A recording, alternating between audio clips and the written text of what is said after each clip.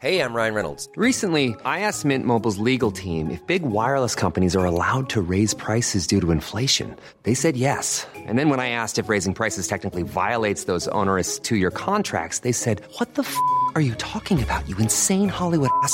So to recap, we're cutting the price of Mint Unlimited from $30 a month to just $15 a month. Give it a try at mintmobile.com/switch. $45 up front for 3 months plus taxes and fees. Promo rate for new customers for limited time. Unlimited more than 40 gigabytes per month. Slows full terms at mintmobile.com. Ready to pop the question? The jewelers at BlueNile.com have got sparkle down to a science with beautiful lab-grown diamonds worthy of your most brilliant moments. Their lab-grown diamonds are independently graded and guaranteed identical to natural diamonds, and they're ready to ship to your door. Go to BlueNile.com and use promo code LISTEN to get $50 off your purchase of $500 or more. That's code LISTEN at BlueNile.com for $50 off. BlueNile.com, code LISTEN.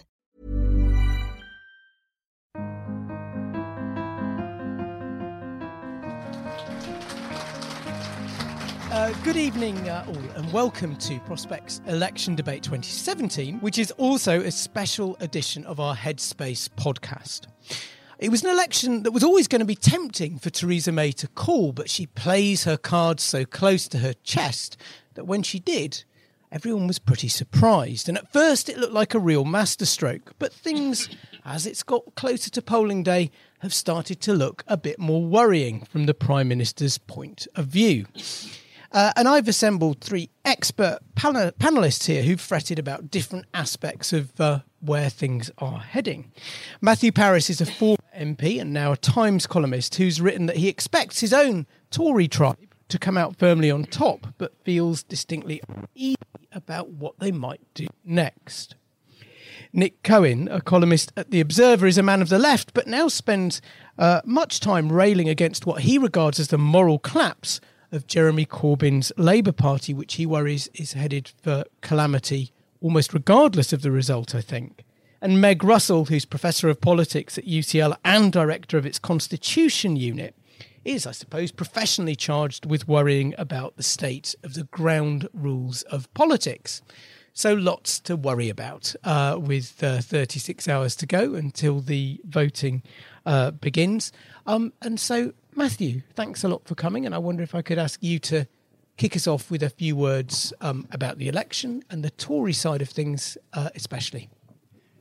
Yes, thank you, Tom. Well, this has been a stupid election, and I don't think the British electorate like stupid elections, and I don't think they like opportunistic elections, and this has been an opportunistic election, and it's seen Theresa May start with a reputation for being clear, firm, resolved, perhaps rather quiet, but with an iron will and someone who knew where she was going.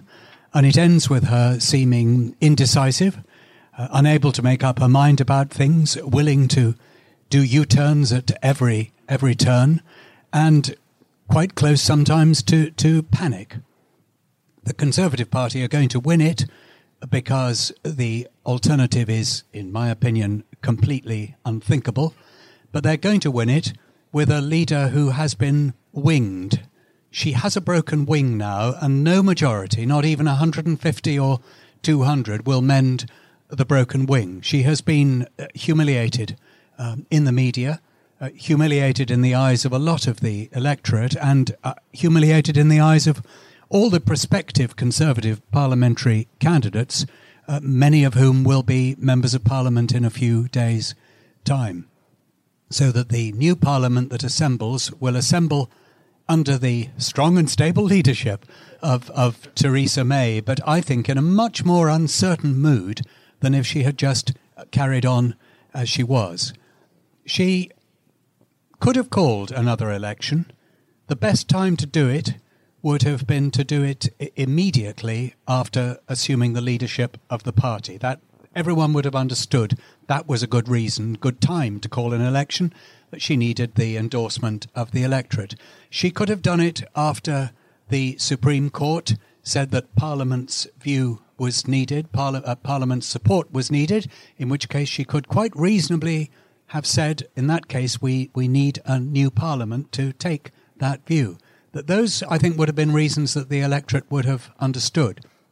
But to do it suddenly now, after Article 50 has been triggered anyway, just looks opportunistic, and I believe was. I believe her, or believed her, when she said she did not want to call another general election. She was not kind of cunningly giggling down her sleeve and thinking, ha, ha, ha, I am going to call another general election. She really didn't want to call one, and she wavered. She changed her mind.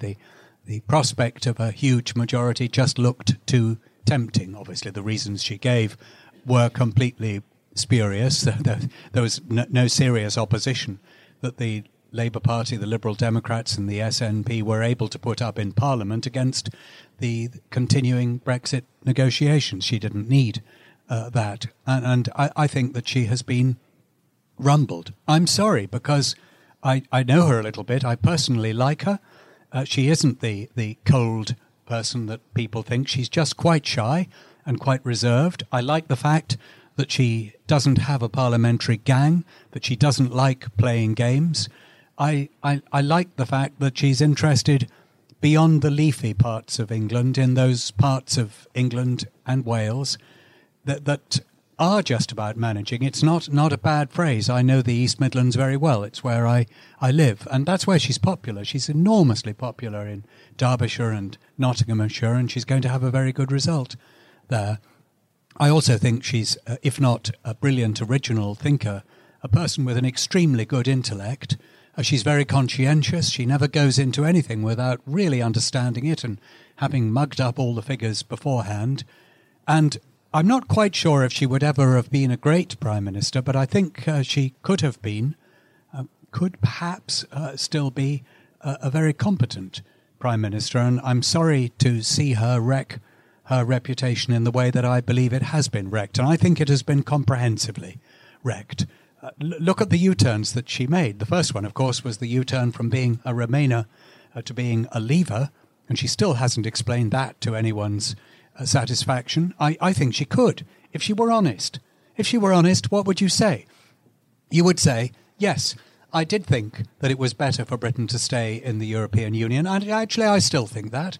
But the British public have taken a different view, and if it's what people want, we just have to negotiate the best terms we can, and I'm confident that we can negotiate good terms, and the Earth will continue in its orbit. That's what she should have said, because it would have been true. But she didn't. Then she changed her mind about whether or not to call an election, a huge U-turn given the categorical way in which she had said she wouldn't. Then she changed her mind about a key element in the manifesto, actually a promise I rather agreed with, about making people, if they were rich, pay for their own social care until they were down to the last 100,000. But she panicked on that and U-turned.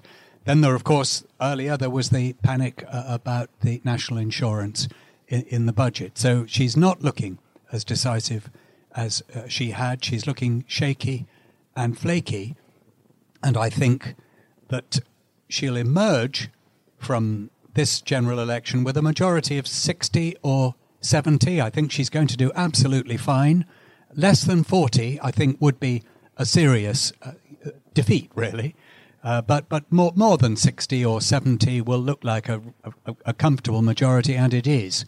But not so much in command, not so much in the saddle as she was before. I'm sure when we come to questions, we can talk about what might then happen, but I'll pause at that point and listen to what the others have to say. Thank you very much indeed, Matthew. Nick, over to you. How do you think things are looking for this election in general, and maybe on the Labour side, and perhaps the Liberal Democrats in particular? Well, it's a bit difficult timing, this, ladies and gentlemen. As I was walking down the road here, I had a call from an editor of The Spectator, a few doors along the. This is like some Arabian city where we have a street of 1,000 political magazines, and he was going, Nick, for goodness sake, we haven't got anything about Labour in the magazine. And I said, well, we don't know the result. Yeah, it's going to be quite difficult.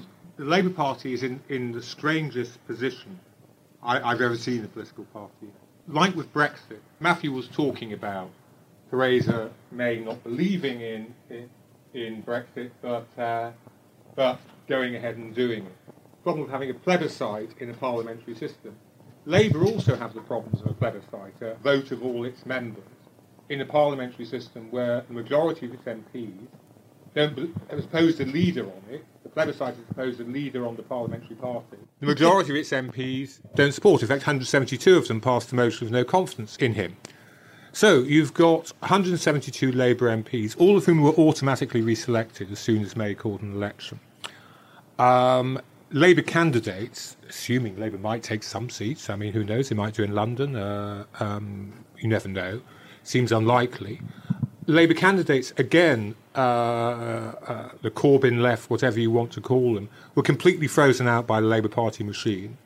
And so they are, if you like, mainstream Labour. So you have all these Labour candidates standing, and MPs standing for re-election, the majority of whom do not believe in their leader. Nevertheless, if you vote for them, it will be taken by the leadership as an endorsement of them. They were saying right at the start of it, when it looked like it could be a Tory landslide, I don't think it will be now, but they were saying at the start of it, if Corbyn, or Jeremy as they insist on calling him in this rather familiar way, if Jeremy gets 30% of the vote, what Ed Miliband got, he can stay. So what happens next in the Labour Party will very much depend on how well Labour does.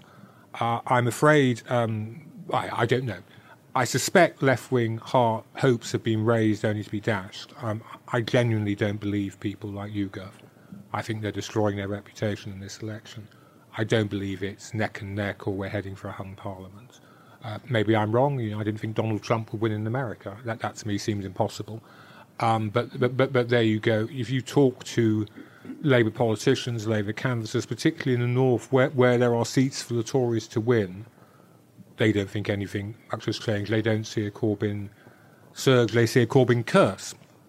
But the future of the Labour Party will depend very much on what percentage of the vote it gets and how many MPs it gets, because the Corbyn left will then use that to justify remaining in power. Now, in some ways, I don't even want to cover this story. I'm so bored of it, and compared with all there is to write about in the world, and there is an embarrassment of riches. The Chinese curse, may you live in interesting times, is not a curse for journalists at all, quite the contrary. So to write about, and of a party that is not going to win an election, it's out of power for another 5 years, possibly, who knows, for another 10, going into minutiae, which I can do, minutiae of how today's far left are a hopeless far left. They're not like proper far lefts of, when I was a lad, like militants who really knew how to pack a meeting, who would stay there till midnight and beyond and drive everyone else insane so they could get their motions passed. They're just click activists. So they're not going to control the Labour Party conference. They're not going to get their motions through to make John McDonnell stand. And I think, do I really want to spend the next year or 2 years writing about it? But that is what is likely to happen. Whatever the result, even if Labour were reduced to, 1931 levels of support of about 60-odd MPs, Corbyn was not going to stand down unless he was assured of passing on to someone in the faith, for the simple reason that he believes in this, and so does John McDonnell, and so does Diane Abbott, and so does Seamus Milne. They believe in their politics, whether you agree with them or not, in the same way that the Tory right wing believed in their politics for all the years when banging on about Europe seemed, an eccentric thing to do, and they want to cling on to power. So we then just have to see what happens. Some Labour politicians assure me that if it's a bad result, a really bad result, there will be a challenge within days. Because, to get back to what matters for a moment, because they want it over in the summer.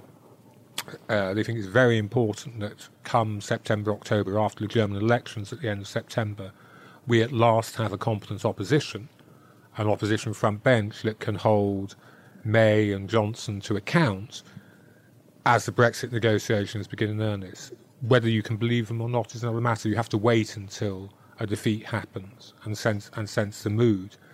But the Labour Party story, I think, will just go on and on and on, and it will be quite a dismal story for a very long time. And I suspect, I could be wrong, that the people who are getting exuberant looking at the polls or living within their own bubble on Twitter and saying, well, everyone I know is supporting Corbyn, everyone I know is voting Labour. My parents, who were very strongly against Mrs Faction in the 1980s, had enough self-knowledge to cut out a little pocket cartoon, Matt-style cartoon, from the front page of The Guardian. We had it stuck on our fridge at home.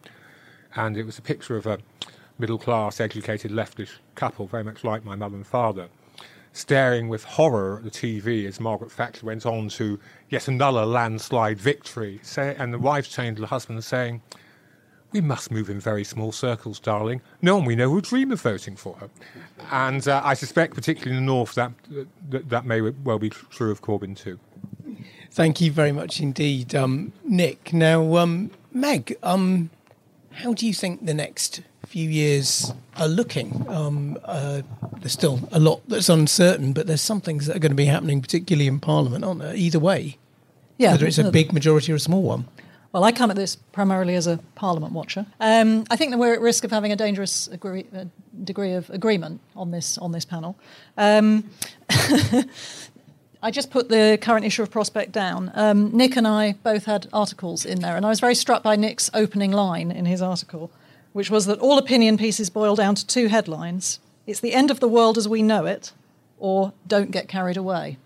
I was surprised that he turned out to be in the first of those camps at the end of his article, and my role in my article was clearly to be in the other camp. I'm going to return to my opening paragraph, just to give this context. I said, many assume that a sharp increase in the number of Conservative MPs on 8th of June will give the Prime Minister far greater power to govern unimpeded. Indeed, the hope of an enhanced personal mandate is what inspired Theresa May's snap election. The traditional expectation in Britain is, after all, that a government with a comfortable Commons majority can push through more or less whatever policy it pleases. As she made her surprise statement, May stressed the need to unite Westminster behind her. So will this strategy work? Not necessarily. Well, clearly that wasn't written long ago, and a lot has changed since. One of the things which has changed is that the presumption that there will be a Conservative majority absolutely has gone. We've been hearing about hung parliaments and so on, and Labour may be going up in numbers of seats. I imagine we might come on and talk about the polls a bit. I'm not a psephologist, and I think basically we're now in such an uncertain world that anybody who makes firm predictions doesn't know as much about politics as they'd like to think they do. But I think we're probably in agreement on this panel that the hung parliament scenario seems pretty implausible.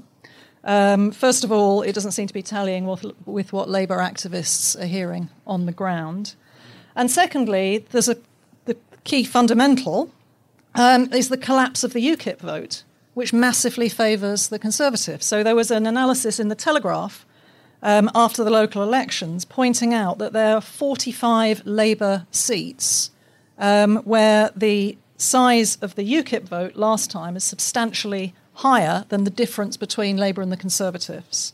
And if 2/3 of UKIP voters turned Conservative, those seats would all go Conservative, which would leave the Conservatives on 375 and Labour on 184. That's if no Labour votes move. There is no dip thanks to Corbyn.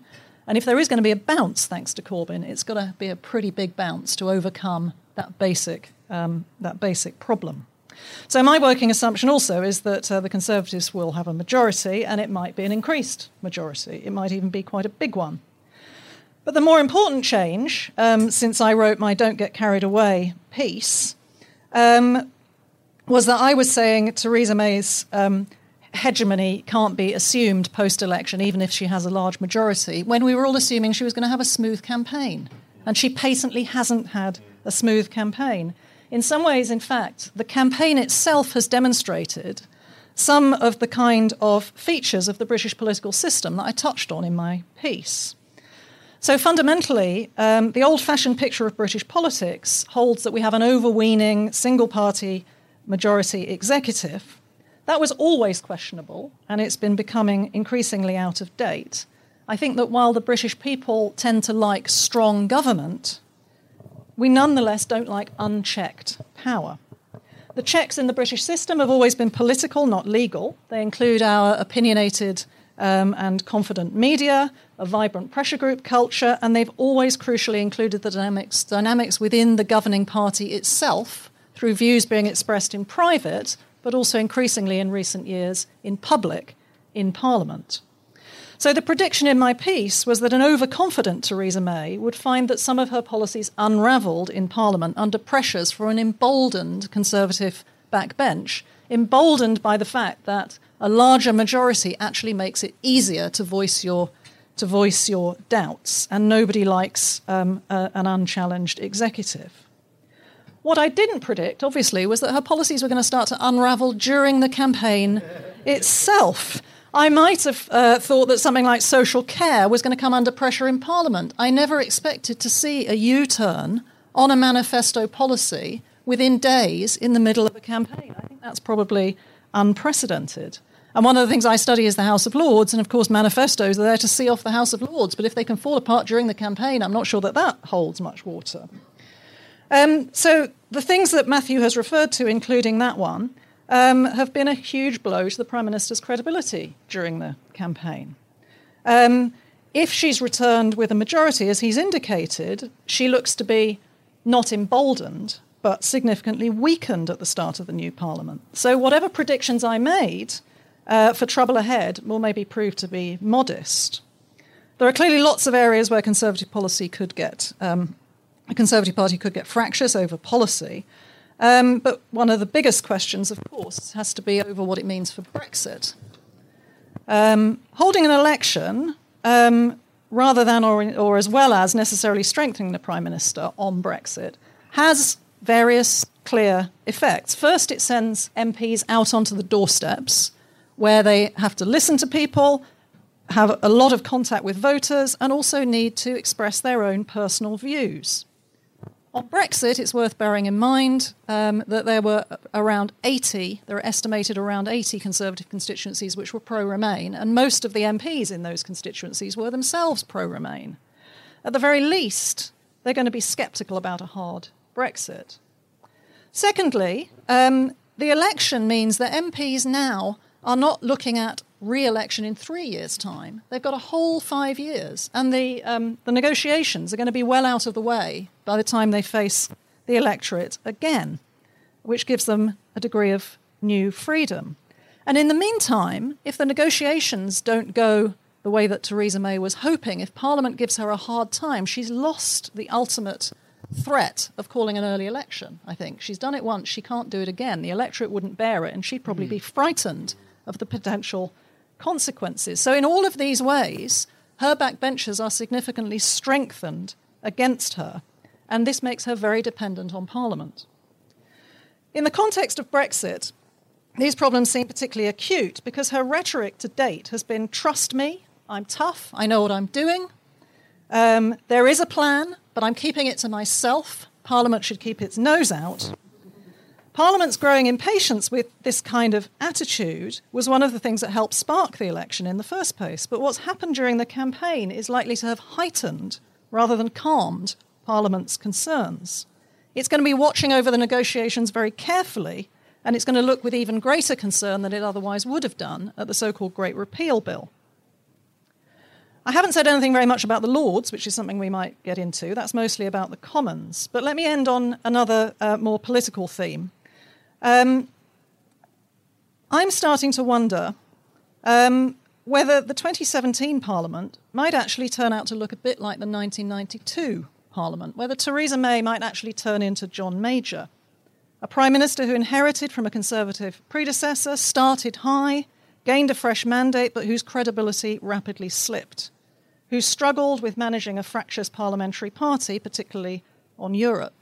But Major actually started the 1992 Parliament on a relative high, having won somewhat unexpectedly. Theresa May seems set to do the reverse. But the winners, of course, post-1992 were Labour, who went on to lead increasingly in the polls from a few months after the election, heading up to the 1997 landslide. This suggests to me that there's a huge potential opportunity here for a strong opposition party, but we don't actually have one. We're going to see about the Corbyn bounce, but the stuff that Nick is talking about matters enormously here, the future of Labour. Even after a presumed defeat, there's a potential big opportunity for the Labour Party, but whether it's going to be able to take it, I suspect we all doubt. Let's thank you very much, Meg, and let's start on blow on to Labour. I think is the next thing. Matthew, I just wanted to ask you, Nick, what I, and more famously you, got wrong about Jeremy Corbyn. I, at the start of this campaign, couldn't imagine him ever making a good speech. Couldn't imagine him being focused and disciplined. Couldn't imagine him relaxed and at ease and sounding not just impassioned, but quite disciplinedly impassioned. What has changed? This man appears to have an amazing, he's my age, for a man of his age, an amazing ability to learn on the stump. I famously got it wrong. Nothing's changed at all, Matthew. He's very good at campaigning. And in fact, he has been campaigning pretty much continuously at hustings like on TV, full Labour leadership for 2 years, addressing meetings. And he's also playing to an audience that wants to like him and wants to hear from him, and an audience which doesn't just include his natural supporters, but includes a wide range of people in Britain who've just decided they've nowhere else to go. What do you do if you're anti-Tory in Britain at this election? In Scotland, maybe you can vote SNP, but then you have to believe in National. In England and Wales, where do you go? There isn't a viable Liberal Democrat Party. The Greens have been pretty much absorbed by Labour. Corbyn is far closer to the Greens than to the old mainstream Labour Party. And he's good at public speaking. He's good at campaigning, particularly the hustings format you have on television. He's been doing that. He's been doing that for years. And I'll give him credit. He has done well. He has done well in this election campaign, and the fact he has done, I think, will have political significance as well. If he had, that will have brightened the hearts of Labour members, the selectorate, the 500,000 odd people who would decide whether we have the competent opposition Meg was talking about, which, I agree that there are huge opportunities for. They will be cheered by this. So even if there is a result like you expect of a Conservative majority of 80, or I might even go a bit higher than that, people won't come away. Labour Party members say, well, good old Jeremy, he gave it to them, he was a good campaigner, and the fact we're now in our third Tory term and every time there's an election, the number of Tory MP seats goes up rather than down, which is a normal way of history, that doesn't matter. And if he so that will make it harder for someone to challenge him and build the kind of opposition front bench, I think, regardless of your party position, you ought to be looking for, given what we're going to be going through with Brexit. Len McCluskey prepared us, didn't he, for the great victory, which would be Labour dropping 30 seats to 200. Yeah. And actually, given what I said about UKIP, he was right. That would be a gain in that respect, depending on what the UKIP voters do. Yeah. Could still happen. But don't we need to rethink? I mean, if Jeremy Corbyn were to get what a lot of the opinion polls are saying he will get 34%, 35%, we might doubt that, but if he does, that's appreciably more than Ed Miliband got or Gordon Brown got. Sure. And doesn't that mean that people would be right to take away the lesson that, like, clarity of definition, not worrying about whether everything's been bombed-proofed by the Institute for Fiscal Studies and worrying about a kind of, a sort of progressive way of doing austerity and just opposing is actually quite a popular thing to do? Worked for the Tory right in Brexit, didn't it? I mean, you just stay there. You squat on the ground.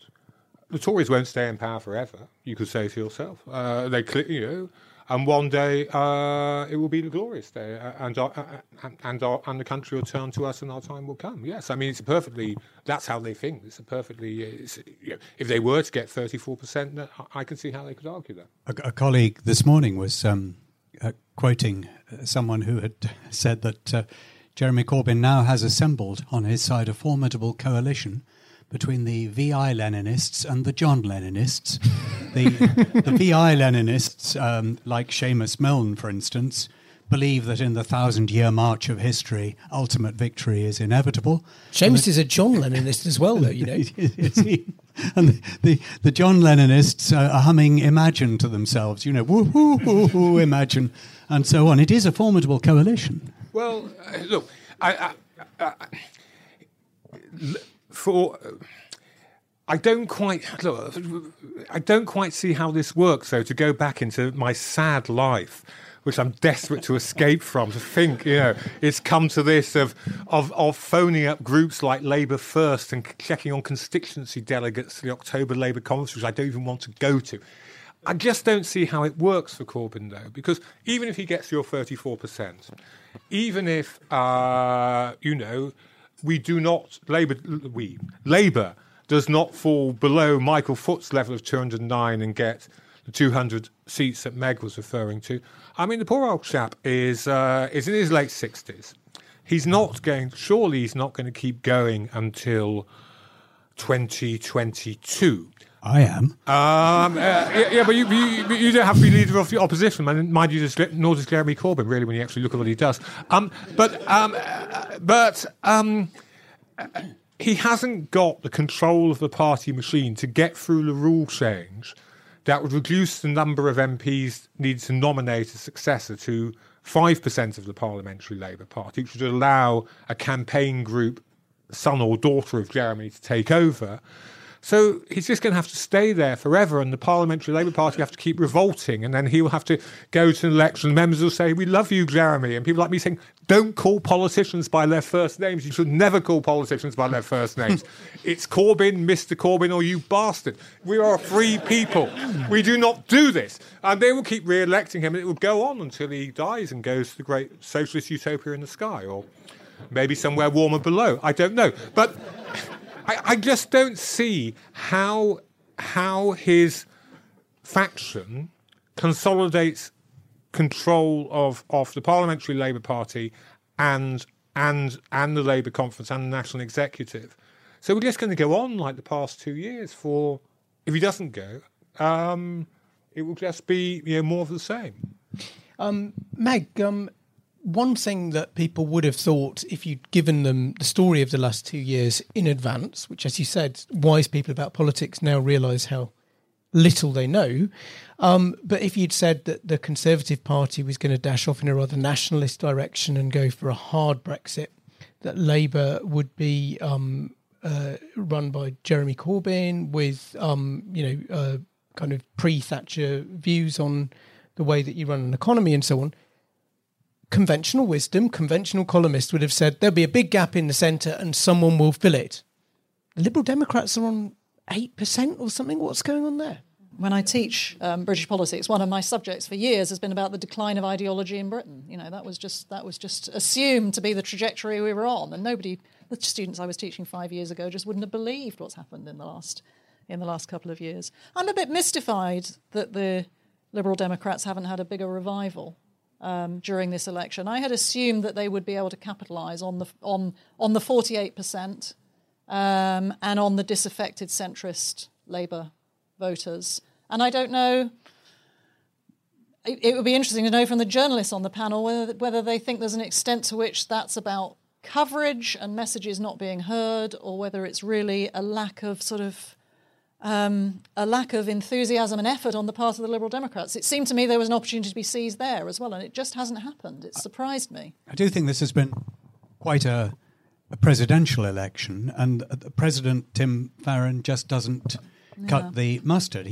President Clegg could have done it. Yeah, maybe he could. Someone described Tim Farron as looking like a children's television presenter who'd lost his glove puppet. And that's he's actually quite bright, Tim Farron, but he's actually not a liberal. He's a Christian socialist, and it just comes across. 9 seats. That's all. They don't even get guaranteed questions, or guaranteed in Parliament, guaranteed slots on the BBC. They're a funny party. I mean, they used to get, used to be the pro-European party, and yet win seats in very anti-European parts of the southwest and the Welsh and Scottish borders. And I'm not sure. I think we could say everything that's wrong with them. it is a little mystifying. I think part of the difficulty is that the centre lies across political parties in Britain. There's never been a centre party. There are centrists in different political parties. And on Brexit, I mean, I would have said they should have been more aggressive on Brexit. But on the other hand, what's happened to Brexit? We're meant to have a Brexit election. We've barely talked about it. The problems, but partly, I suppose, the problem is, as you say, that they haven't wanted to talk about it. I mean, we're now in such different political territory. It used to be possible, campaigning as a Liberal Democrat, or indeed as somebody from any party, 20-odd years ago, to have different messages in different constituencies and for nobody to particularly notice. So you could be pro-Brexit in some areas and anti-Brexit in others, and the two wouldn't meet. But with social media and 24-hour news media of a more standard kind, that just isn't going to work anymore. And they're clearly in big trouble in their heartlands in the southwest, aren't they, on that issue? And I suppose they're also suffering from boring point to make, but they're suffering from the same problem that the SDP did in terms of breaking through. And in our first past the post system, they haven't rebuilt anywhere as yet. I think that Lib Dems are actually going to get quite a lot more votes this time than they did last time, but in the wrong places. Yeah.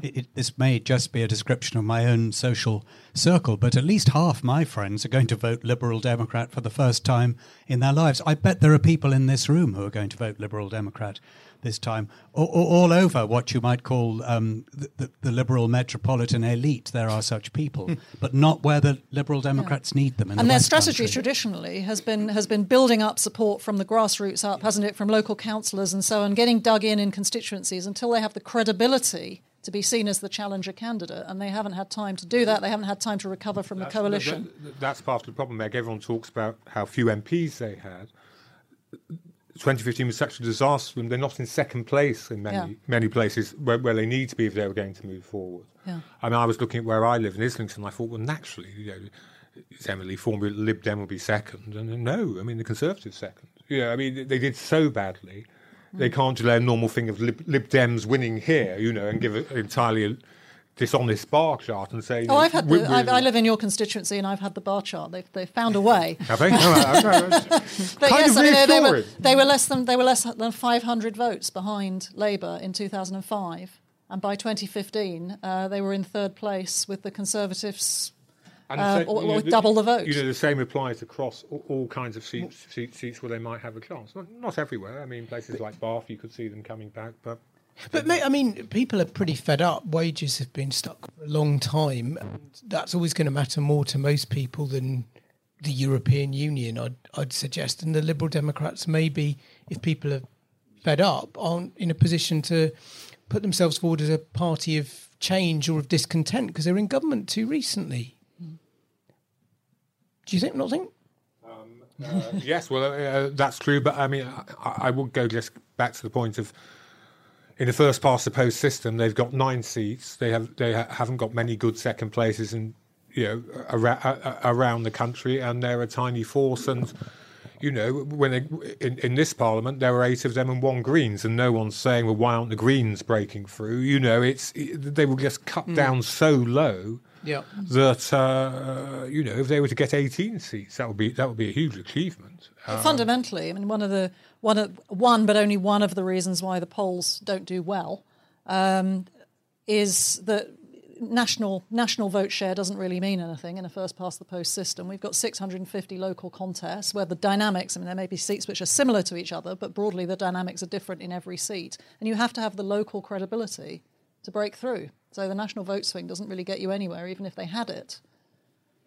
Let's just turn back to the woman who's likely to be Prime Minister when this is all still over and through, Matthew. Theresa May, who you've been rude about in respect to the campaign, but you've been quite polite about her as a person. But seeing as she will, even with the caveats that Meg talks about, be in a position to implement her programme, I just wondered if you had any thoughts on whether Mayism, if we can call it that, is any sort of break with what went before. We've got people like John Gray, maybe rather excitably, suggesting that Theresa May is the one who's called time on neoliberalism and will emerge as someone who's really broken the consensus of the last 30, 40 years. Could you imagine that?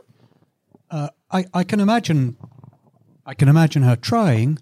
I think Mayism is really Nick Timothyism in some ways, and I quite like some of it. I like the idea of the Conservative Party looking beyond the leafy lanes and looking at the semis in the East Midlands and all that kind of thing.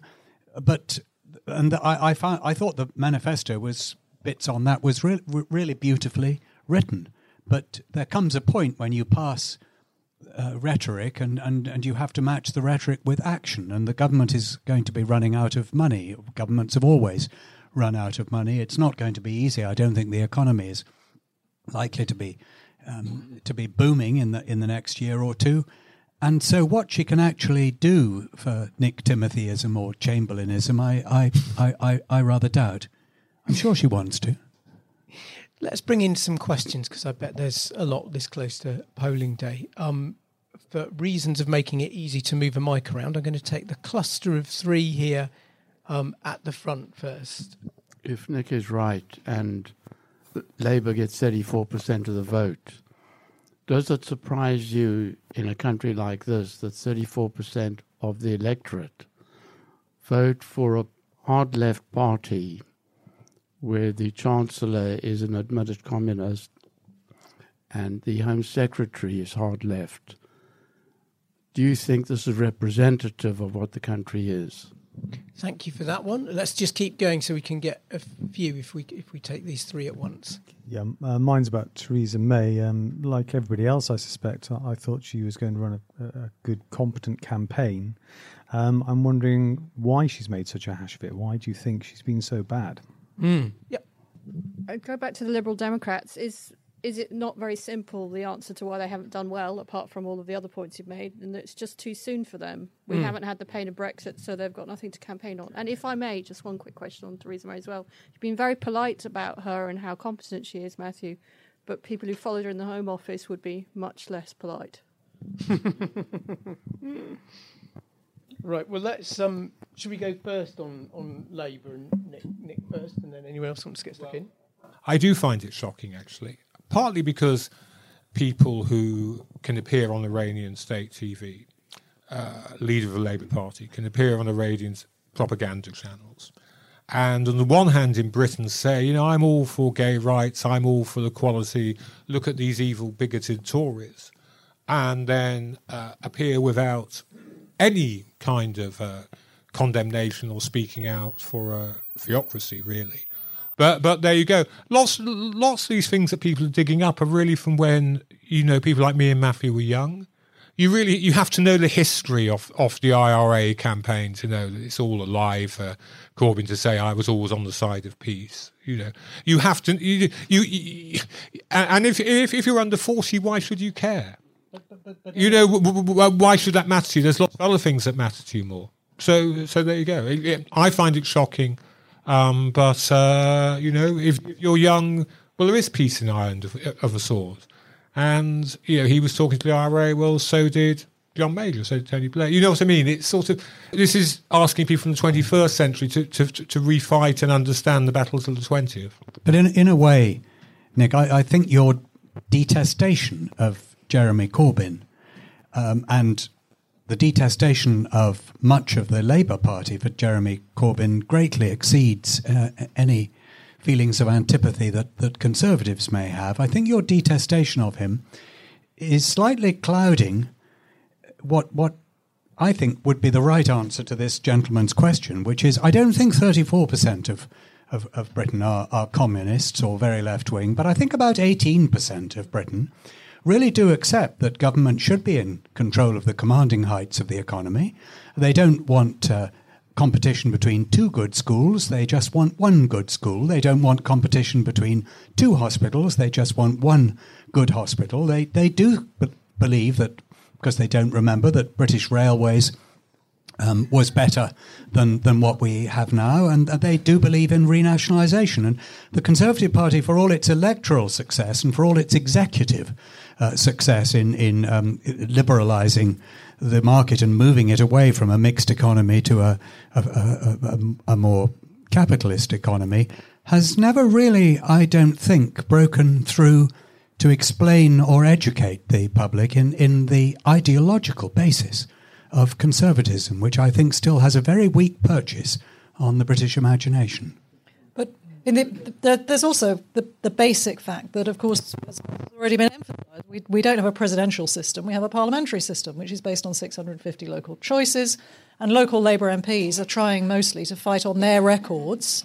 A lot of them had distanced themselves in the early stages of the campaign from Corbyn, weren't putting him on their leaflets and so on, and actually, and some of them were explicitly fighting for a strong opposition, not a Labour government.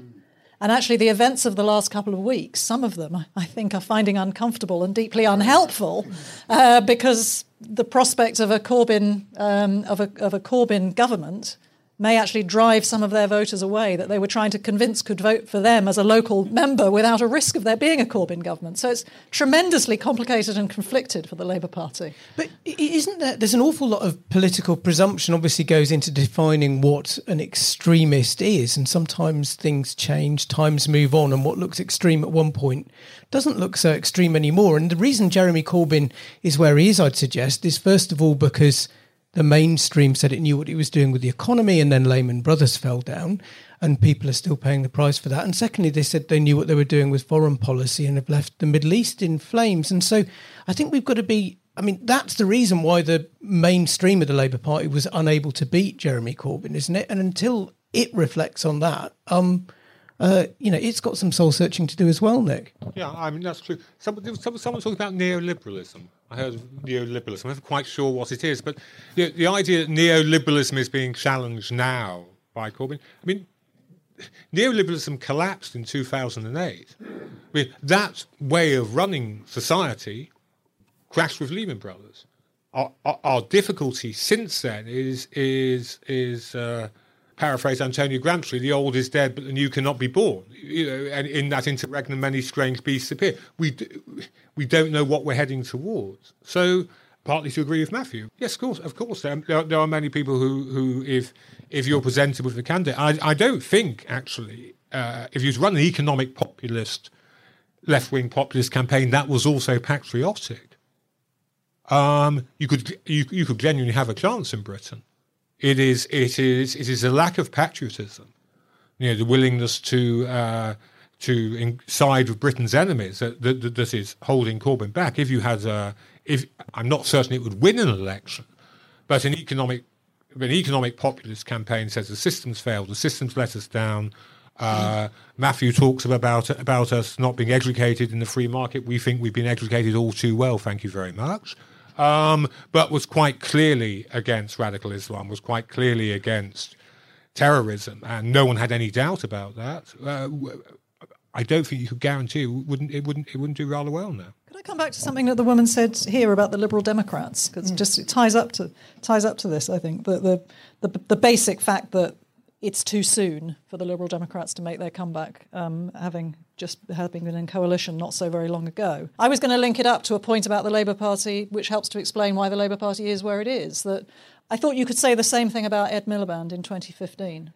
I didn't think he really got a fair kind of consideration for his leadership because he was punished for not winning an election after Labour had done 3 terms and there'd been 1 term of a different kind of government. For not winning for Labour after they'd been out of power for 5 years, he was heavily criticised. But it was too soon. It was too soon for Labour to come back into power in 2015. It would have been remarkable if they'd managed to, especially after a period when politics had been dominated by not the relationship between the opposition and the government, but the relationship between the Liberal Democrats and the Conservatives in government.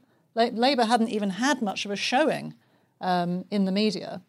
And yet there was a kind of kickback against Miliband, and that helps to explain how we got to Corbyn. I think the expectations on the Labour side were too high. And that was also perhaps partly down to the polls before the last election, because until fairly soon before the election, it was presumed that Labour wasn't going to win. And then the Labour side got terribly excited because the polls were showing that maybe they would be the largest party. And that was a terrible letdown for them. Yeah. The same thing's happening now. And I'm not quite sure what political consequences would be, but people on the left have generally got their tails up and they're looking at these polls from YouGov and Survation and saying, well, crikey, if not, we're going to be in power, there could be some SNP coalition. And if that doesn't happen, I think it's highly unlikely.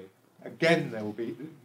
It's going to feel like a terrible blow when actually it was never likely in the first place. Yeah, but unlike in 2015, of course, when Labour was actually pretty united going into the election, now it's so divided that each side will be able to blame the other, and the bloodletting will just go on, won't it? If there is disappointment on the point about is it too soon on Brexit, I think that the kind of wiser of the Brexit campaigners, anti-Brexit campaigners, are very alert to that and have put a lot of emphasis, therefore, on this business about the court case that's going through in Ireland to try and establish that Brexit is what they call revocable, unilaterally revocable. In other words, government can just decide that it's that Article 50 could be, sorry, we don't want it after all. But as long as it's not been ruled against, that there might be an opportunity for the government to change its mind. But the point is that with this election, I think that gets much, much more difficult. Matthew, could I just bring you in on May again with the question, was it such a surprise? Why has she been so bad? And were there clues in her time at the Home Office? I don't know if there are clues at her time at the Home Office. There's evidently someone in the audience who has more direct experience of that than me, and I don't know. I wouldn't say that she was a good departmental minister. I just thought she handled the politics of her position in the cabinet extremely shrewdly and ended up coming out on top as she has. But with what damage that was done to Home Affairs, I don't know. Why has it gone so badly? Because the Conservative Party decided to build a personality cult out of a personality who was not really cultable in that sense, and it just didn't work. And I also think that the comms dweebs got hold of the Conservative Party and told it that it just had to repeat ad nauseam this strong and stable message. And we all had those slightly sniggering columns from colleagues, press colleagues, saying, you may be bored with strong and stable. In that case, that's a sign that it's working because it's supposed to be boring, but it is being dinned into your silly little heads. And anyway, you aren't the audience. The audience are the hoi polloi out there who respond as they might respond to soap powder advertising. If you say something often enough, they'll believe it. Well, I think those dweebs were wrong, and I think the hoi polloi out there didn't like hearing strong and stable just repeated over and over again and thought their intelligence was being insulted.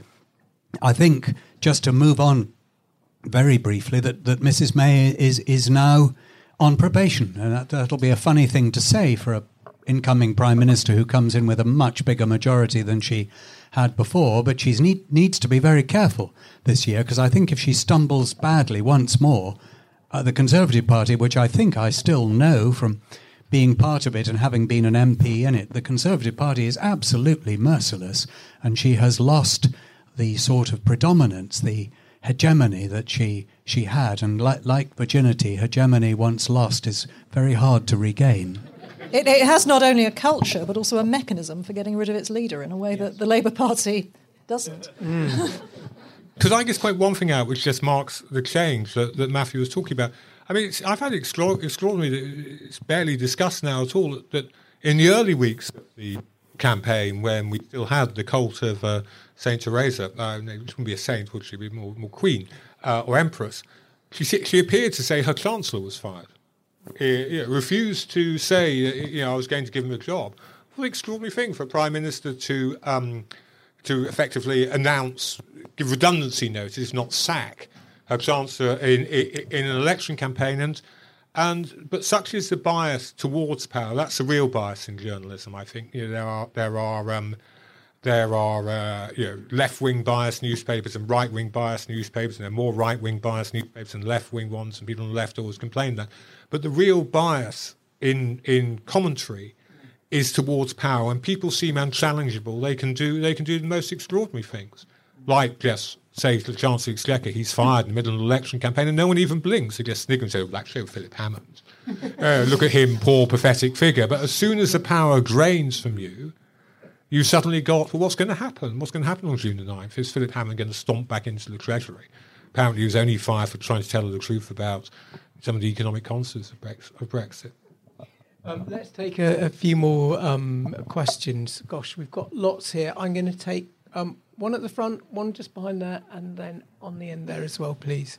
None of us have mentioned the SNP. I suspect they'll still be the third largest party, but are they not now in decline? They've been in power for 10 years. People are beginning to find fault, and Ruth Davidson has scored quite a few points. My question is mostly for our former MP here. You mentioned about how Ms May is right now is in kind of a crisis, but leadership of the Conservative Party went under the crisis after Cameron went out, and basically Ms May got the job because no one else had the guts to stay in the record. Who's going to challenge her among this not very interesting people? And oh God! And one thing more, someone make a comment about this Australian character, Lyndon Crosby, who's apparently running Miss May. Why is he so important? Why would taking him seriously, and why has he screwed up this campaign? Great, thanks. And at the end, I think there, yeah. I wanted to ask a more historical context question. I was wondering if you had any thoughts on whether the tone of politics have changed. I'm thinking particularly of the Labour Party's inability to deal with anti-Semitism within its ranks. Some of the comments that Amber Rudd and Theresa May made at the Conservative conference about immigrants and citizens of the world.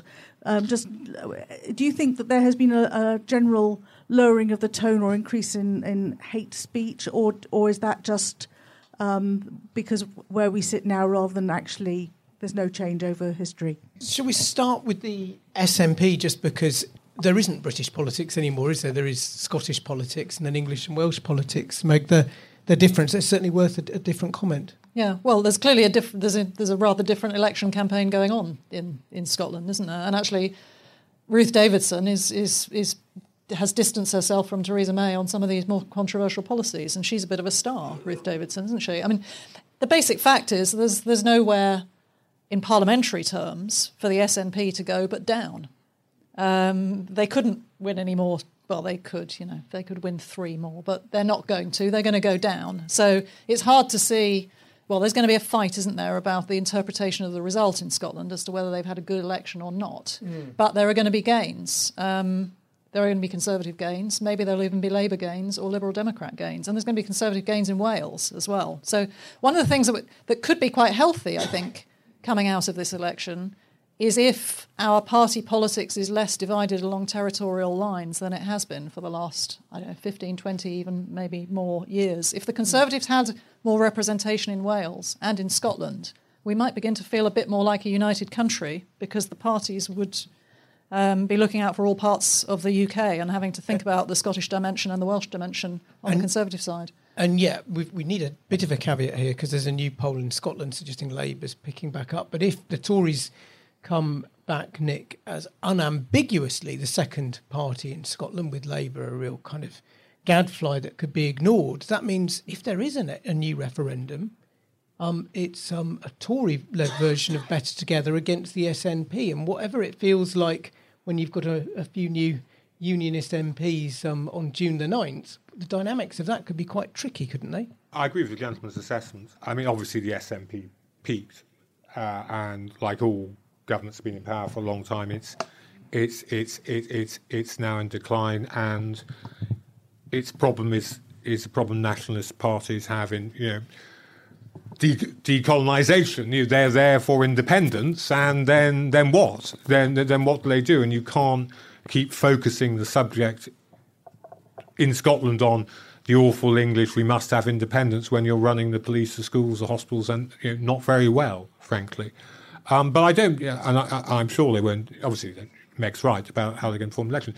I mean, it won't go away. In some ways, the SNP, a period of opposition, a period of not being in power, would strengthen the nationalist cause, because they could get their energy back. And Tom is of course right. One of the most sort of fork-tongued expressions in political expressions you've heard the past few weeks is Nicola Sturgeon saying she wants to work together with Labour to prevent a Conservative government. She absolutely wants Conservative government. And if we are going into, I don't know if we are, I think politics is far more fluid now than it was when first we had Thatcher for 18 years and then New Labour for 13 years. I think it's far more fluid. But we are going to these long periods of Conservative dominance, which have dominated British history since the 1880s. That suits the SNP.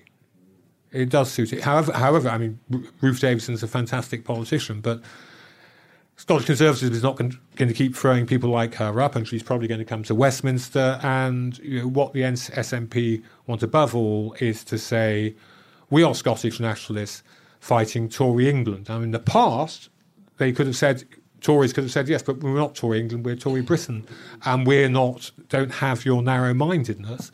But now, if you look at the dominant stream on the right, it is a nationalist right as well. So you have Scottish nationalism versus is it British nationalism or English nationalism? The way things are working out. Ruth Davidson is my dream leader of the Conservative Party, but it's a bit early for her, and she's got Scottish issues to resolve and lay to rest first. I think on the question of Lynton Crosby, he's only the hired help, and your campaign manager is or should be only the hired help. You do need a campaign manager. I've just been writing for another magazine about this, but politicians are useless managers. They can't organise anything. That isn't why they went into politics. And so campaigns that don't have a proper professional campaign manager usually disintegrate. And Lynton's reputation is for banging heads together, gathering everybody together in the office in the morning and saying, this is the message, this is what we're going to do today. And he's admired for that. But what he can't do is be the product. And if you allow your campaign manager to be more than a salesman, but also to design the product, then I think you're in trouble. And I think that's your fault and not the campaign manager's. We've got to stop fairly soon, but let's just have a quick word on the tone of politics, which was another of those questions there. Or if you want to get into it, the question about where is new leadership going to come from? You could say in either party, but the question was specifically about the Tories. So on either of those two, a final word. First of all, Meg, we'll go across. Well, I guess this is a really obvious point, but the tone of politics has maybe altered in line with the tone of national debate in general, which is connected to the question of social media and just how much nastiness there is out there on the sort of instant click and nasty comments, which connects to a point that is quite striking to me in this election, that actually a lot of us aren't seeing a lot of the election campaign because it's going on social media in a very targeted way. We're not getting to see the messages that the parties are putting out, which actually disturbs me quite a lot, because I would like to know what all of the parties are saying to their putative supporters. If they're putting out videos on Facebook and so on, I would like to have some transparency whereby, if I want to, I can go and have a look at what those videos are. But we don't really know what's going on out there, and we don't know how much it's feeding the nastiness in the social media world because it's completely unregulated. And I do think that's something we might need to look at. Nick? Well, it's very hard to look at social media and remain an optimist about human nature, I have to say, or about public discourse in your country. On the other hand, I don't think human nature changes very much, nor do I think if you would be able to sit in the pubs of Britain in election campaigns in 1970 or 1979 or even 1997, where you would have necessarily heard a more elevated discourse. I think the difficulty is that the Coulson discourse has become the national discourse. People don't feel the need to, if you like, put on their Sunday best, to use a rather old-fashioned, put on their Sunday best when they talk politics, to appear perhaps a bit better than they are, a bit more courteous than they are, a bit more witty, or if they're going to be rude, be funny with it. And I can't say I like it very much, and I can't say I see it getting any better either. And Matthew, where's the leadership going to come from, and what's up with the tone? Yeah, to answer that question, if not Theresa May, who? I'm sure it will be Theresa May for a little while yet. I don't think there's going to be any immediate challenge, and she may be here for a few years more, but I don't think anybody supposes she was wanting to fight the 2022 election, so she is already a leader who's stumbled badly in her last election campaign and is not going to be running again in 5 years' time. So the talk will start quite quickly, and the grumbles will start quite quickly, and they may come to nothing for quite some time, but in the end they will come to a head. And as to who it will be, well, when Ted Heath began to struggle, and it became evident that he was not just going to be crowned again leader of the Conservative Party, it was not obvious who was going to replace him, but it was likely to be Willie Whitelaw or somebody like that. It wasn't. It was someone no one had ever heard of. When John Major decided to go, it wasn't clear who was going to succeed him. It turned out to be William Hague and then Ian Duncan Smith.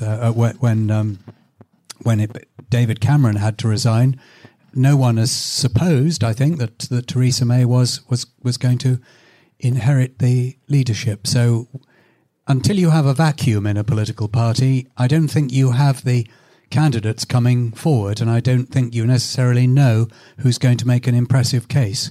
So what must come first is the hour, then the man or woman will come after that, and it may not come for quite some time. 2 more questions, I think. Hiya. Thank you very much for all of your thoughts tonight. I'm genuinely quite confused, though, still about this election, in that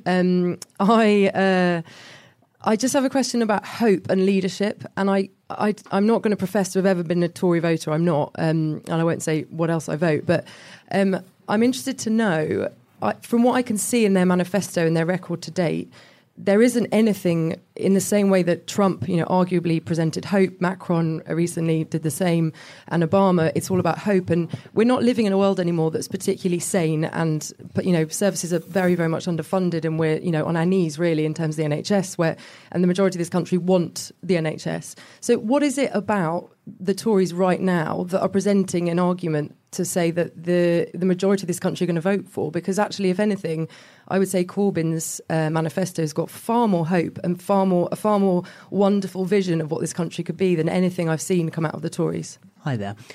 It seems that there are 2 types of Labour voters who really don't like Jeremy Corbyn. And the first type are the ones who thought that he couldn't win. And the second ones are those opposed to him morally. As a journalist for the Jewish Chronicle, I see a lot of the latter type of people.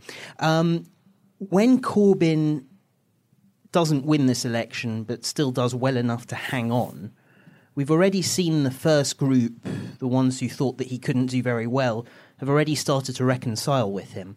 But what do you think that group of people who are morally opposed to a lot of what he stands for, what will they do? Because if he doesn't go, then this is the Labour Party for the foreseeable future. Brilliant. Thank you very much. Let's wrap those together then, and this time we'll go across the panel the other way, and then that really will be that. So, Matthew, maybe Labour's done better than the Conservatives in the campaign from a worse starting place because it had some hope in what it had to offer, is the first question. And I think the second one is getting at the Liberal Democrats can't win, Labour can't win, or has got a lot of people who don't like Jeremy Corbyn. Does that mean there might be room for a new party? Well, very, very briefly on both. I think the question that people need hope, and where is the hope coming from? If we do get a substantial Conservative win, the answer to that is people evidently don't need hope. And perhaps what people need is reassurance. Perhaps people are afraid, and perhaps people feel resentful. And the Conservative Party is quite good, I think, at capitalising on people's resentments. It's quite good at capitalising on people's insecurities. And I happen to think, as a Conservative, that insecurity is a valid feeling, and that a politician who tries to address insecurity is doing something valid in politics. But I would counsel caution in exaggerating the possibilities of hope in a general election. On the question of what we do if we just get Jeremy Corbyn leading the Labour Party for the foreseeable future, I don't know. I think as Nick said, the old is dying and the new is struggling to be born, and I think we are waiting for a realignment of British politics, rather like the map of Africa, which was determined along colonial lines rather than along the lines of the people and the language groups who are actually there. I think our map of politics has been designed along lines that have long dissolved or ought to dissolve, and we do need a different constellation of parties, but I don't think we're on the brink of that yet. Thank you, Matthew, very much. Nick? If I could end on a hopeless thought, the map of Africa designed on colonial lines by colonial administrators took no notice of where people's languages or tribes or whatever is actually still there, as far as I can see, apart from the border between Morocco and South Sahara. Labour MP, I know, a good friend of mine who's fighting in a working class seat, just put it to me like this. She said, an awful lot of people want to vote Labour, but we just keep giving them reasons not to do it. So, if you want an alternative, it used to be said of women. It used to be said of women, if you want the same job as a man, you've got to be twice as good. If Labour wants to become a party of government, it has to massively reassure people that it won't spend money like a sailor on shore leave, first of all, and two, it has got to be patriotic. It absolutely has to be patriotic. Labour earned that reputation as an anti-fascist party in the wartime coalition, and the danger for lots of people have, for heaven knows, good reason, after Afghanistan, Iraq, and the wars and the bombings since 9/11, have very good reason for saying, well, why should we go along with all this claptrap about defending a country in the West and national interest? God help you. We'll find out on Friday. I think if you're a party of the left and you're not solid on that, then the Tories, who, as Matthew said, are very good at supporting people's fears, are also very good at supporting the most basic fear of all, that you let in a government, it will somehow betray you, it will expose you to danger, either from criminals at home, or enemies abroad. And I think we'll see how Labour does on Friday. I think those two lessons are going to have to be relearned. A word on a new party, or God, it's hellishly difficult. But if that's it, if we are now set in Matthew's map of Africa, perhaps some of the tribes will try and break out. Thank you very much. And finally, Meg, a last word on those two. Well, on the new party, I mean, as I mentioned this before, and I said even then it's a boring point, so maybe it's even more boring to make it again, but the electoral system makes it very, very difficult for new parties to break through. That's one of the features of our system. If you have thin support spread out all over the UK, you're quite capable of getting no MPs elected at all. So to make a breakthrough is very difficult. I mean, you would hope perhaps that the Greens would have made more than a breakthrough. It was quite a major achievement to get one MP, and they haven't managed to break through beyond one MP. So there are many strong reasons to support our electoral system as well. The strong local links that are the key to British politics are one of the benefits of the system that we have, I think, in terms of MPs being in touch with their constituents. But at the same time, breaking through as a new party is extremely hard. On the hope question, I think I would say we don't have much of a tradition, really, in the UK of elections being fought on ideas, on policy. They used to be fought on tribal loyalties. Those tribal loyalties have dissolved. In more recent years, they've been fought on competence to a large extent, on who's going to be the best manager. And one of the difficulties, I think, is that was the ticket that Theresa May was running on, the competence ticket, and what she wants to project as the incompetence of the other side. And if you don't run a very competent campaign, you're in trouble, if that's your message. And there we are. That's the final note, 36 hours before the voting begins. We'll see how that ends up on Friday. So thank you very much indeed to Matthew Parris, to Nick Cohen and to Meg Russell for coming along and sharing their thoughts. Thank you very much indeed to all of you for giving up your time and coming to here and chipping in with all those questions.